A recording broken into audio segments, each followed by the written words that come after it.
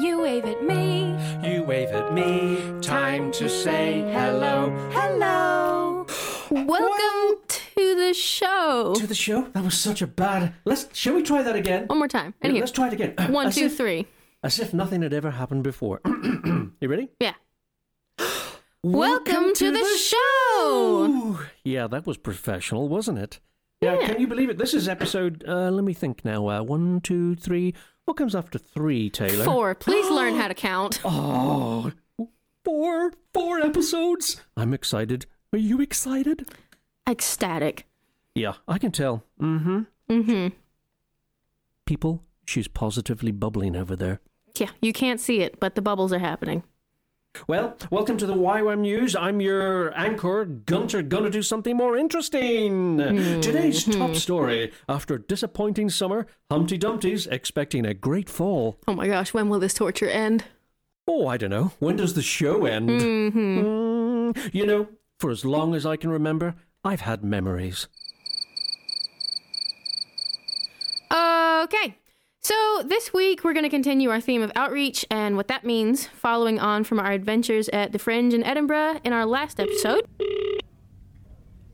Here, what's all that old cobblers about outreach then, eh? What's that even mean? Out to what? Out to lunch if you ask me. Hey, Cranky. Well, that's a really good question. Outreach for us simply means reaching out to a community, making a connection, seeing in what ways we can help the people that we encounter to encounter God. Counter who? Encounter God. You know, the man with the plan, the big guy upstairs. What, you mean like we're not supposed to, like, I don't know, look after ourselves and stuff? Yeah, you would think that, wouldn't you, Cranky? But, contrary to popular belief, the Lord does want to meet with you and make a connection with you and basically, show his character and his nature to you and show him how your life can, I don't want to say improve, but how your life can be completed with him. Nah, I'll have to get back to you on that one, love. Okay, well, getting back on track. Oh, man, who is it this time? It's like a 585 bus. Nothing for days and then 3 at once. Hello, dear. Hey, Queenie! Lovely to hear from you again. How have you been? Oh, well, dear. I thought I'd just give you a quick call to congratulate you on your recent outreach. Aw. I think it's wonderful how you young people go out and help others who are disadvantaged and, well, needing help. Oh, Queenie, that is so sweet of you, but really that's not the kind of outreach that we did. Although there are plenty of examples of other kinds of outreaches. In fact, we're going to be hearing from a good friend of ours in a few moments who's going to be sharing more about his adventures, and they are very, very different from ours. In fact, why don't we cut over to that interview now, and maybe you can tell us what you thought of it later, Queenie, if you feel so inclined. Thank you for calling. So how about we go ahead and roll the clip of the interview that I got to have with my dear friend Adam and hear what his experiences and thoughts are about outreach. All right, and thank you everybody for coming to hear this interview. I've got Adam in the studio with me. Say hi, Adam. Hi. He's supposed to say hi, Adam, but that's okay. We'll get him Adam. to... There we go. That's better. All right. Dance, monkey, dance. So I've got Adam here, and we're going to do some interview questions and just hear about his perspective on what outreach is and just kind of some of his experiences. And if he has any advice for us to bring into our everyday lives, that'd be kind of cool too. But yeah, Adam, how are you doing today? I'm good, thanks. Cool. Remember in the cold of Scotland? Yeah, it's cold up here, and I'm barely surviving, but I'm surviving. I'm still standing. Nope, we're not going to stop that. That's copyright. Anywho, so what's going to happen is I'm going to ask you a couple of questions, and we'll just hear about what you have to say. So one of the things that we wanted to hear from you is if you had any particular stories about outreaches that you've done in the past, anything that you think stands out or is interesting or fun, whatever you think. Anything like that? Yeah, there's lots of little memories I've got from outreaches or unintentional outreaches. Mm-hmm. I think I remember once getting a passport in 2 hours when I was convinced that, well, I was told that was impossible and it was impossible. And then I told my friend and he said, well, let's ask God. And then he said, God said, well, you'll have it in 2 hours. And the lady that told me it's impossible to get it in less than 4 called me back up 2 hours later and gave me a passport. And I remember thinking I didn't even have time to kind of share the gospel with her or anything like that. It was just, we were on this sort of rush to get to the next thing. And I just remember thinking, when God wants to do something, it doesn't matter even what faith I had for it. He just does it. He's good like that. Yeah, yeah. So I think there's been a few times where I've been very aware of that kind of thing, of God just doing stuff. I remember once I needed to get on a plane with some friends that was leaving in 40 minutes in somewhere in Africa, and it was before the days of smartphones, and my phone would go on the internet but very slowly. And I didn't actually have my ticket except on my email. And someone came up to me in a uniform and, long story short, basically told her colleagues to put me on the plane that I wanted to get on. And I couldn't even get my ticket. So I had no proof that I even had a ticket to get on the plane. And but it just worked out, and they put me on the plane, and I got to skip all the queues and everything. But again, it wasn't from me praying, I need a way through this. It was just God doing things. And I think probably some of my favourite memories of doing outreach stuff is when I've not been trying. Oh yeah, like it's kind of God sneaks up on you type moments. And like in the last episode we talked about the Fringe Festival and how one of the big things about it was that most of the time our most successful times of outreach was actually whenever we stopped thinking about doing the outreach. And we're like, okay, God, just do whatever you want to do.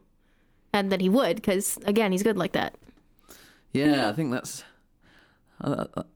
definitely been my experience. It works better when I get out the way and just say yes. Yeah. I remember once I was in Belgium, and this was our YWAM outreach when we were doing our DTS, and I had to drive a car somewhere and park it up, and then we were off the clock.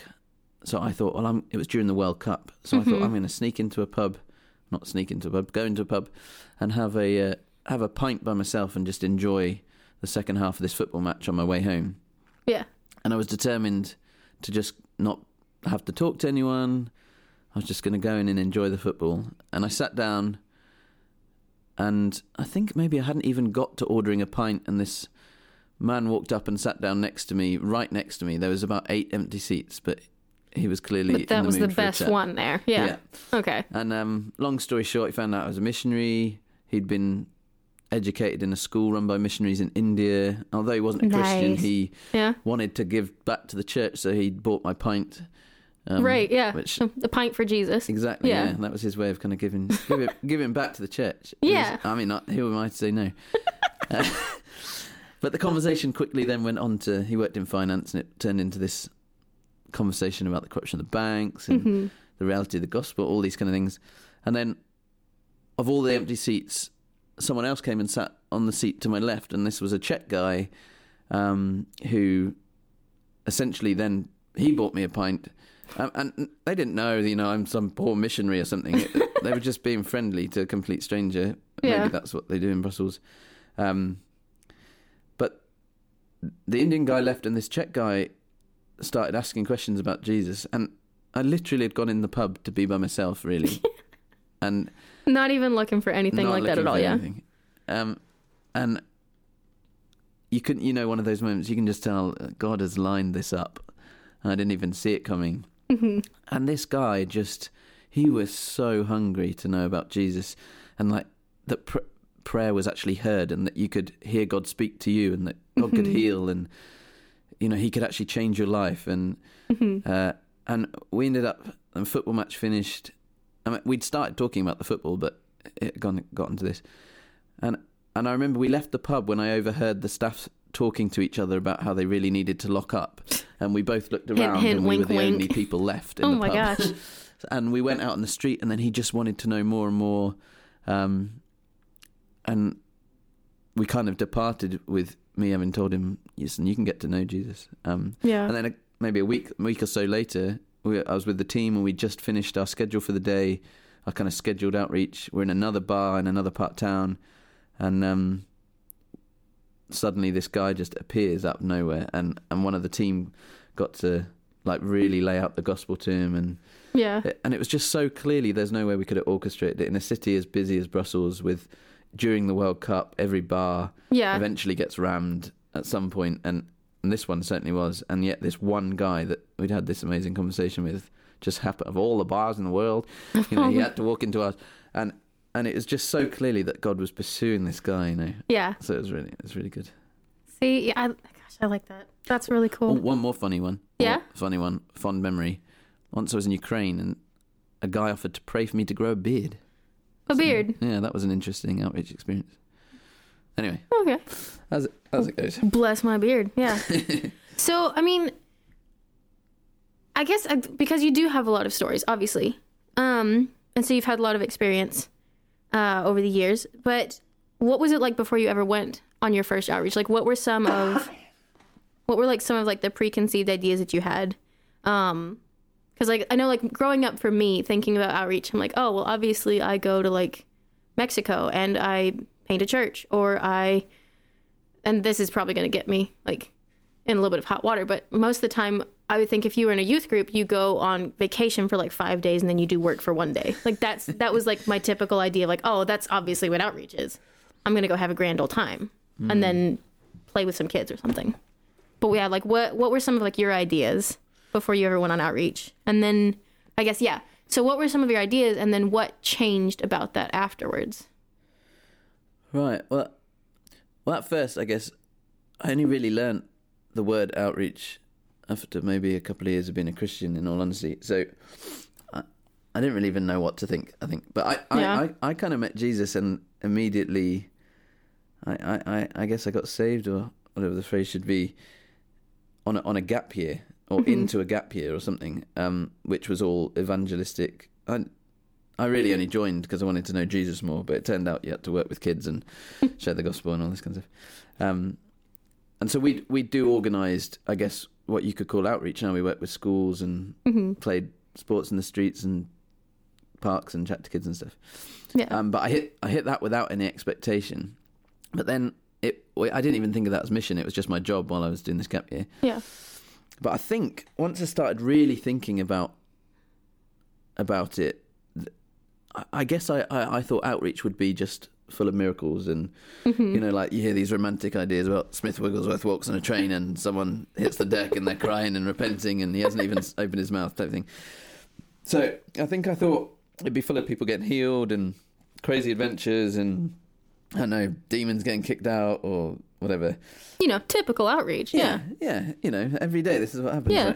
Right? But yeah, I'd say my preconceived ideas were more around how people respond to the gospel. It was all, you're going to tell people about Jesus. He's going to do something to heal people or something like that. And they're going to be, wow, Jesus is amazing. And that's what's going to happen. I don't think I had any of those ideas about social action or helping people or like mercy. Like in the everyday like youth work and things like that.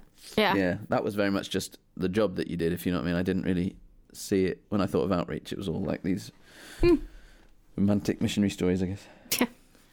Yeah. Well, then I guess what would be the number one piece of advice for you, I guess, for people who are considering going on an outreach for the first time?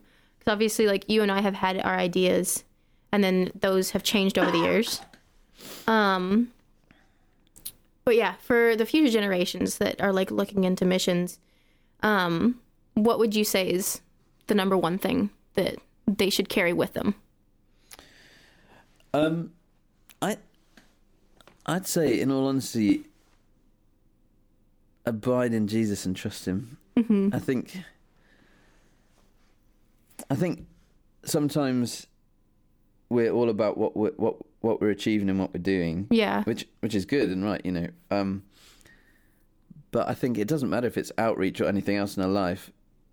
Increasingly, I realise if you lose track of your relationship with Jesus in the mix of it, then often it's just frustrating or fruitless and stuff. So I would say trust him, but do that dynamically. Don't just have this passive trust, but like talk to him, ask him, trust he's going to speak to you, ask what he has planned, what he wants you to focus on. And I'd say, remember, when we go on outreach, especially in short-term mission things where it's a more condensed period of time, that we're not going on outreach for him. Mm-hmm.